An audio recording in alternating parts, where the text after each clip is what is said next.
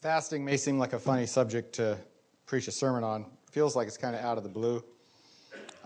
But I've actually been looking forward to this message. About, maybe 20 years ago, we were doing the 30-hour famine. And they had this Isaiah 58 as a suggested passage for teaching on through that. And we did, or I should say I did. And it just struck me how powerful this passage is to understand what a fast is and what God wants from a fast, in a fast. And fasting, one of the difficulties about talking about fasting is it's something that most of us, frankly, just don't do anyway. It's like this thing out there that we know some Christians do and maybe we're supposed to do, but I don't know. Jesus once was approached by some people who said, hey, the Pharisees fast and John's disciples, they fast, but you guys don't fast. What's going on? And Jesus answered and said, the friends of the bridegroom can't fast while he's with them. But the days will come when the bridegroom is taken away, and then they will fast. And here's the thing, is we're supposed to fast sometimes. I just want to tell you, I'll just say that straight out. We once, I think, as a church have done like a planned church-wide fast. It was over the building project a few years ago. But it's not something we in our society do in a corporate way very much, but it's something we should do. And by the way, just so you know, just so that I wouldn't be a hypocrite, that was my greatest motivation. I fasted in preparation for this message. and I don't normally talk about it either, but I thought, I want you to know that this is not something I do regularly either, but I do, because I feel it is an important part of a Christian life. Do you ever feel like you're living in a spiritual wasteland? Sometimes you feel like you're spiritually anemic. Going without food makes you feel physically anemic. But it's important for your soul. And if one part of you is going to be anemic, your body or your soul, guess which one it ought to be? And the answer is your body should be the one that you choose to allow to become anemic, not your soul. And I want to tell you, for just this much up, you should fast at least occasionally, at least sometimes. And so that may be all you need to hear today. That's the bigger half of this message, and it took a minute to say. If you feel like you have a weak relationship, a missing relationship, an anemic relationship, and you don't know what it is, it may be that answer. Okay, by definition, to fast means to go without food. For a specific purpose. Usually you don't fast just so that you say, so I'm free of the charge of being a hypocrite. Usually you have a better purpose in that. And you fast theoretically to pray better, to get God's attention for a certain cause, whatever it is. Usually you go without food for a specific purpose, such as prayer. In today's passage, we find, though, that that's not actually what God desires in a fast. God wants more than just simply for you to deprive yourself of something. He is looking for more than that. There is the fast of depriving yourself, but God thinks lightly of that. In today's passage, we find here is the fast that God chooses. And that's the word he uses, is chooses. This is the one he chooses. So I want to start out, chapter 58.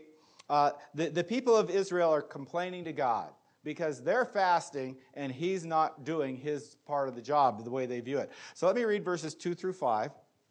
I'll start with verse 1. Cry loudly, do not hold back. Raise your voice like a trumpet and declare to my people their wrongdoing and to the house of Jacob their sins. Yet they seek me day by day. They delight to know my ways. By the way, God uses sarcasm, and that's what this is. As a nation that has done righteousness and has not forsaken the ordinance of their God.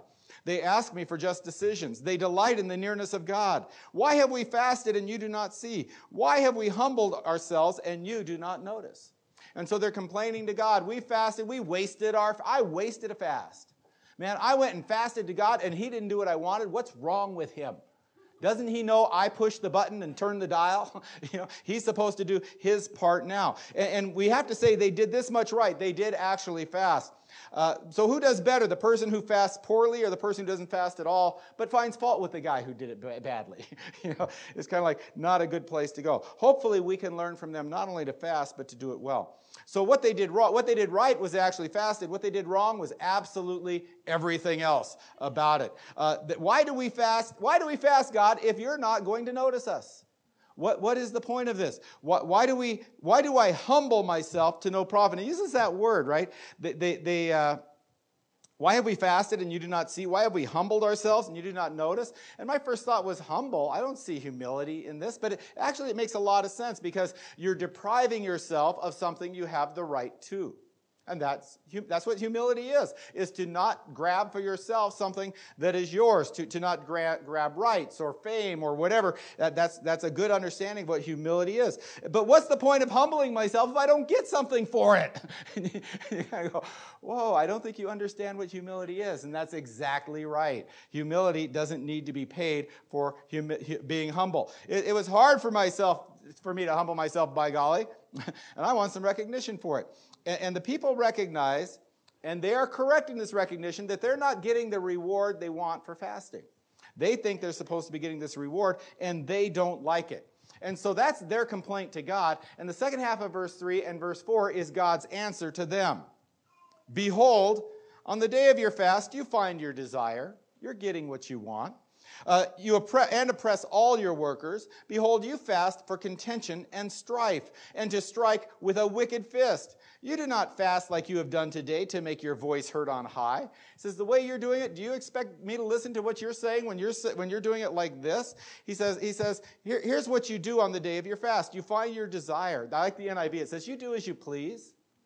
You're fasting to do what you want. You're fasting to get what you want. You're fasting to make yourself happy. You're not fasting for God's sake. You're fasting for your own sake. You set the day apart for God, but then you serve yourselves, and it's all about getting what you want. Even the fasting is just a means to the end of getting what you want. It's like, well, I need to pay for that car, so I'm going to go to work to pay for the car. Well, you say, well, I need God's blessing, so I'm going to go to work and earn God's blessing. And now I've earned it, and he must give it to me.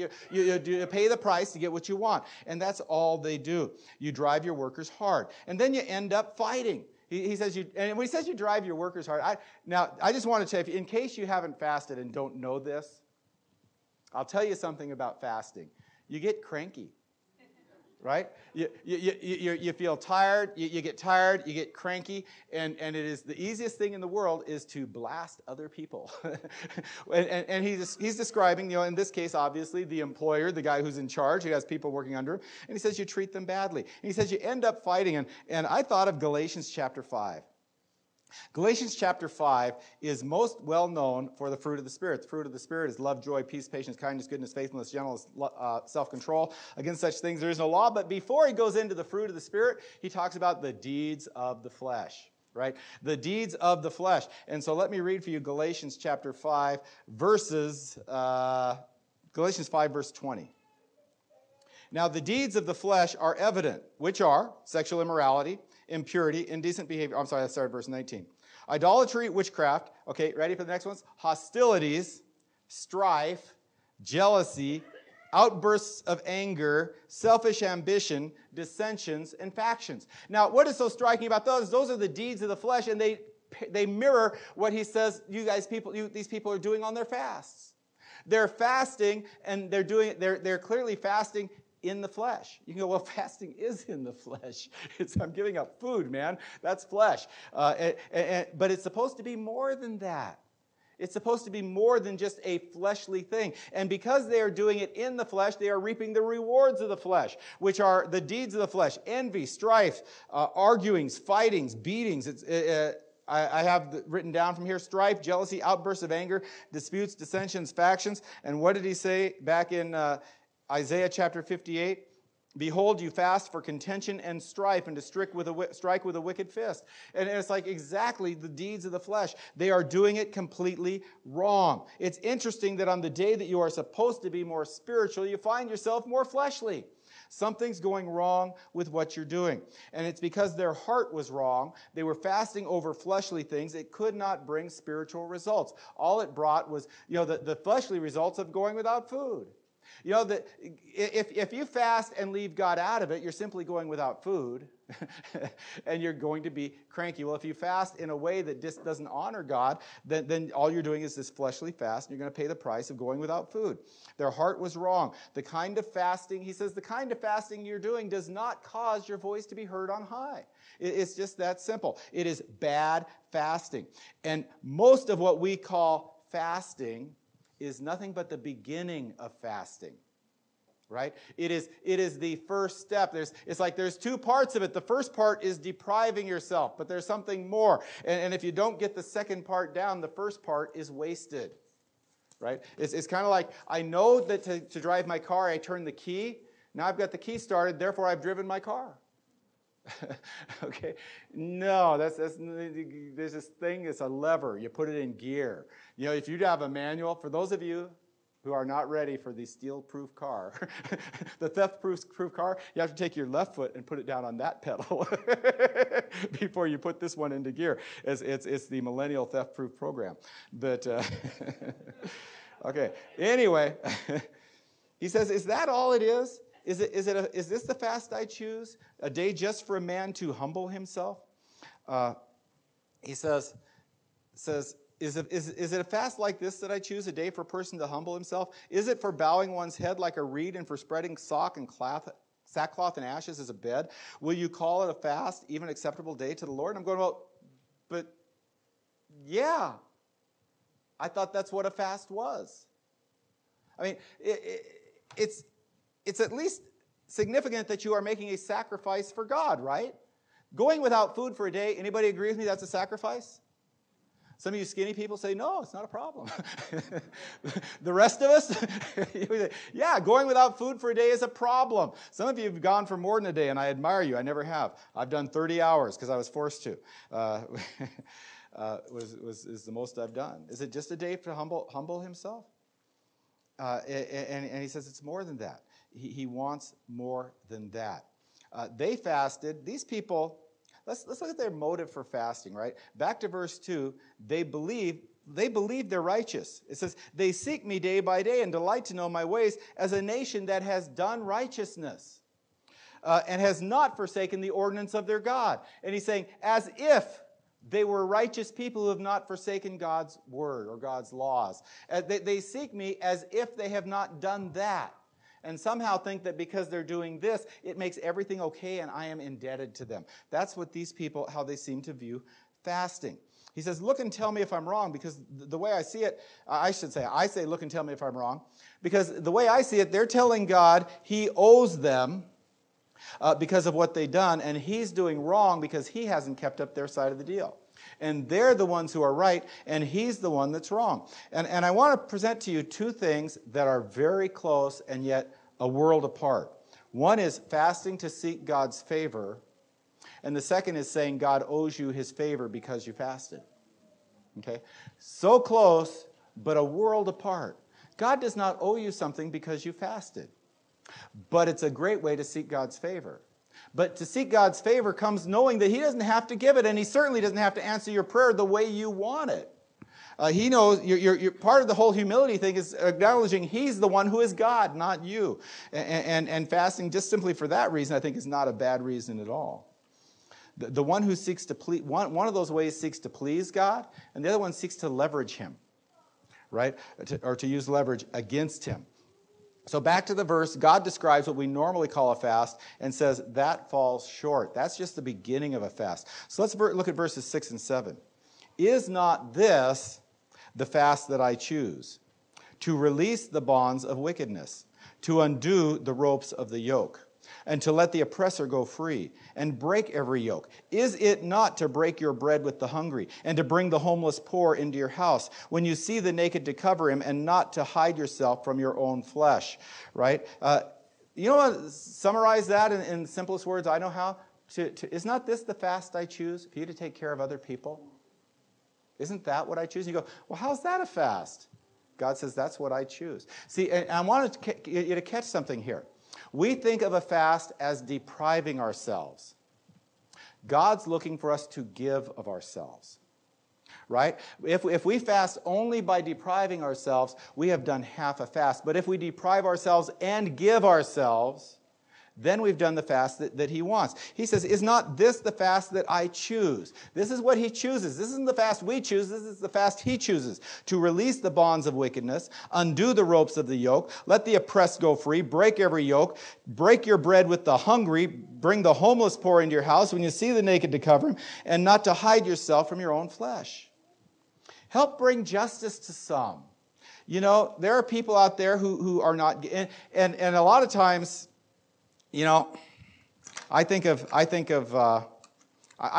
be hard on the homeless because I see what so many of them have done to make themselves homeless.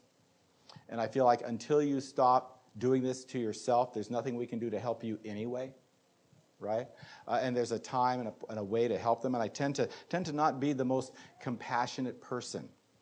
But there's homeless that are ready to be helped. And there are homeless who are truly the victims and that need help and that we can help. But he doesn't even make that distinction. He just says, help the homeless, bring justice to some, help free some people from bondage to sin. Now, what does that mean, from bondage to sin? To break the bonds of wickedness, right? And let the ropes undo the yoke. I think I got it out of a different version, was to break the bondage of sin, to break the yoke of wickedness. Some people are trapped in their sin. And to actually do something more than to stand back and condemn them and say, ha ha, sucker, you're paying for your sin. You know, to actually do something to help that person find their way out of sin, to do something more than condemn them, but to help them. God says, that's the fast that I choose, to free them from their bondage to sin. Help people who are oppressed. And when he talks about the yoke, right? When I read this about the yoke, I think of those people who are forced to work too hard. And I think honestly of a different era, because it's hard to see in our society today that people are forced to work too hard. Seems like we've got the other problem. People don't want to work at all, right? And so it's really hard to read this and say, look at our society and those poor people who are forced to work too hard. And so it's kind of hard to apply that directly into our own situation. But there's still people who are hungry who need help. And there are people who are homeless who are helped. There are people who need clothing and they need help. And the last one, man, not to hide yourself from your own flesh. He's not talking about your arm. He's not talking about your leg. He's talking about your family. Help your family.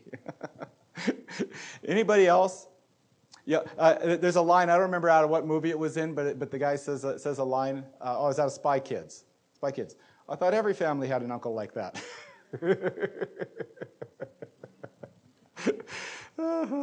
Yeah. Pick on Bethany for a minute. She didn't like my brothers. Any of them. Because they were... Because they were scary. I have scary brothers. She had a bunch of scary uncles. And what can I say? She's right. It's the way it is. Sometimes they need help too. to help your flesh, not to deny them, to do what you can for them. And sometimes the people, and when I say that, why do I bring them up? Because sometimes the people, we're talking about people who you don't want to help for a reason. There's a reason you may not want to help some of these people. And he says, this is what I call a fast. This is what matters to me. How many of these people do you hear and you say, well, but they're not doing anything to help themselves? They could be out of that problem. A lot of these people who fit these descriptions have brought it on themselves. There's no denying that. Some of them are truly victims. Sometimes it's hard to tell one from another. I'll give you a secret. Working at Care and Share, which I don't do the front desk hardly ever, but I have on occasion. And it's easy to get a bad attitude towards people who use the system and abuse the system. But every now and then you have people come in and you go, wow, I'm so glad to be able to help those people. It is so rewarding to actually help somebody who you go, wow, if we weren't here, that person would be hungry. That person could not make it. And it's a rewarding and blessing to be part of that. It is a good thing to do. But sometimes it's hard to tell. Sometimes you can't tell one from another. Especially, you live in a place like Davenport, right? In Davenport, you have a farmer who's worth $5 million, and you have a farmer who's in debt. Guess how they dress? The same. Guess what they drive? The same pickup. They don't look any different. You can't tell. Sometimes you can't tell. Sometimes you can't tell. What's our responsibility? To be ready to help whoever. Sometimes you can feel like your charity is fruitless charity. Like what you're doing is going to make very little difference in their lives. And you may be right. What you're doing may make very little difference in their lives. But God doesn't judge us based on our success rate. God judges us best on our effort to obey Him. And this is the fast He chooses. This is what He calls the fast He chooses. It's not that someone deprives himself, but that someone gives himself or gives of himself. And then we get the rewards of proper fasting, and I get excited about this. I just do. Then your light will dawn, or light will break out like the dawn. And your recovery will spring up quickly, and your righteousness will go before you, and the glory of the Lord will be your rear guard. Then you will call, and the Lord will answer. You will cry for help, and He will say, Here I am. If you remove the yoke from your midst, the pointing of the finger and the speaking wickedness, and if you offer yourself to the hungry and satisfy the need of the afflicted, then your light will rise in the darkness, and your gloom will become like midday, and the Lord will continually guide you and satisfy your desire in the scorched places, and give you strength to your bones. And you will be like a watered garden and a spring of water whose waters do not fall or fail. Those who from among you will rebuild the ancient ruins. You will raise up the age-old foundations. You will be called the repairer of the breach and the restorer of the streets in which to dwell. If you do this, the reward. I want to tell you something about these rewards. You look through those rewards. I want to tell you something about these rewards. They're spiritual. They're not physical rewards. He says, then you will make more money. Then you will drive a better car. Then you will, one of the great, I don't know what the word is, the word I want is, one of the great one of the great problems with fasting today is that it's also healthy for you. And I wish that news wasn't out there. Because it's a distraction. And you can say, but I look better. My gut shrunk by that much. I'm going to fast every day. Before long, I'll look normal.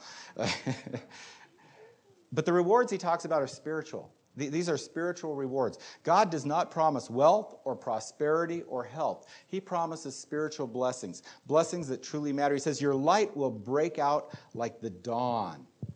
Right? We see it again in the middle of verse 10. We see it in verse 8. Then your light will break out like the dawn. In the middle of verse 10, then your light will rise in the darkness. Matthew 5:16. Let your light so shine before men that they may see your good works and glorify your Father who is in heaven. Right? He says, then your light will break forth. You will shine for God. You will glorify God. There's a verse in Philippians that they shine in the darkness like stars in the night, holding forth the word of God. Right? We're talking about God's power unleashed in your life. That the things you do will actually start to become effective. And you know that anemic spiritual life we feel like we have, where we're saying, man, I don't know, I feel like I'm doing all the right things, but I don't feel like I'm making any difference. I don't feel like I'm growing. I don't feel like my relationship is where it will be. That's what He's saying you'll have if you fast the fast that God chooses.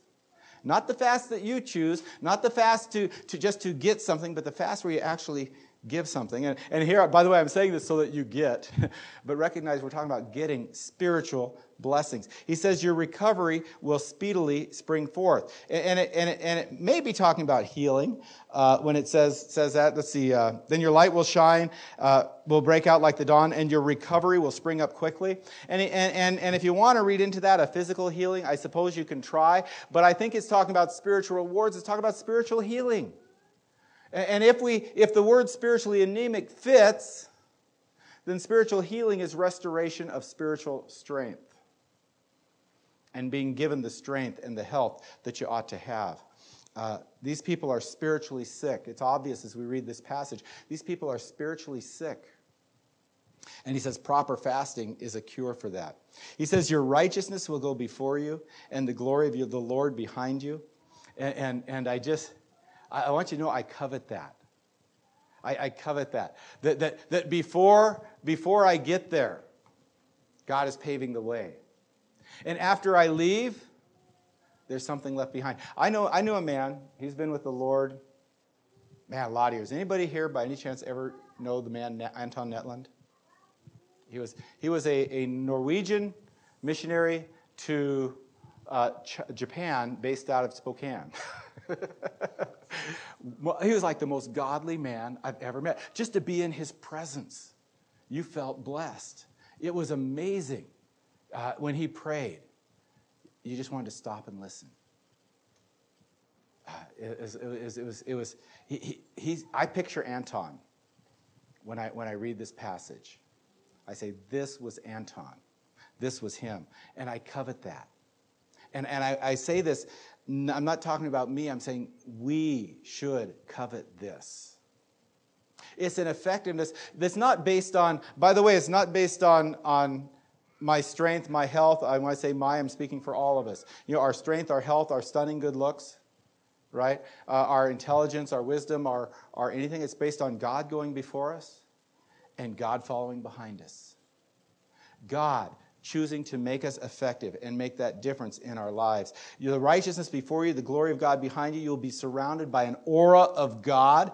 You will walk in blessing and you will bring blessing. I read a little thing about Dwight L. Moody once. Some people were at the barber shop, and they didn't know who he was. The barber knew him, but he didn't say anything. Moody walked in, and he was one. You know, today, at least for white people, we don't hang out at the barber shop.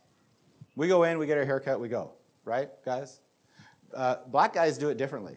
Barbershop can be a hangout. And once upon a time, I mean, watch Andy Griffith, you know. Once upon a time, for white guys, it was a hangout too, right? And these guys were hanging out at the barbershop. And in walks this guy, sits down, gets his haircut, and he walks out. Doesn't really say anything to anybody. But the guys noticed, and they said, who was that? And the barber said, oh, that was Dwight L. Moody. It's like, oh, it explained because there was something that came in before him. And there was something that hung around after him. You know, and it's not like we're talking about Casper the ghost, but I think what we're seeing is this passage lived out in a human being's life. I think this is not pretend. This is real. Do you want God's real blessing, not just in your life, but through your life? And he's talking about this true fasting. He says, you will call and he will answer. He will guide you and satisfy your desires. And those things that they were complaining about in verse 3, why have we fasted and you do not see? Why have we humbled ourselves and you do not notice? He says, fast, right, I'll see. It's like, it's not that he doesn't see, it's that he doesn't care. He doesn't choose that fast. That's not speaking to him. But the fast where you not merely deprive yourselves, but give yourselves. You know, how much? I don't know how much. You know, you can talk about a lifestyle, or you can talk about, well, I would have spent this much on food. I'm going to give that much to charity. You can make it a one-for-one kind of relationship. I don't know. You know, you figure out that, what you do and what you give. But the things that you were complaining about in verse 3, they'll be given. And then verse 5, we have so much more. The Lord will continually guide you and satisfy your desire in scorched places. Where nobody else is getting satisfaction, you are. Right? And give strength to your bones, and you will be like a watered garden and like a spring of water whose waters, water whose waters do not fail. So do you feel like you've been wandering in a spiritual no man's land? Right? Do you want God to make a difference in your life? Here's your challenge. Fast the way... First fast. You know, that's the first hurdle. Yeah, and I'll tell you the first... If you're like me, here's what you do. You pull out your calendar and you go, I can't fast that day, I can't fast that day. I'll tell you, I will never fast on a Saturday. Because I'll come in Sunday and I'll go, okay, people, we're going to praise God today.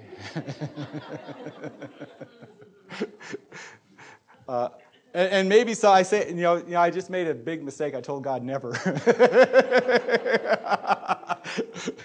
but I pull out my schedule and I look for a day that I say, well, here's a day where I think I can get away with fasting, because I look at what does my day involve? Who am I going to see? What am I going to do? And what am I going to do the next day? Because I will be wimpy the next day, right? I'll be wimpy the day I fast, and I will be wimpy the next day, and the next day I'll be, I don't know if you ever call me okay, but do it. Pick a day. Find a day. Find a day that's work. Make a day work. And fast. And then when you fast, don't merely deprive yourself. That's the first half. That's the start. But then do more and give yourself somehow, some way.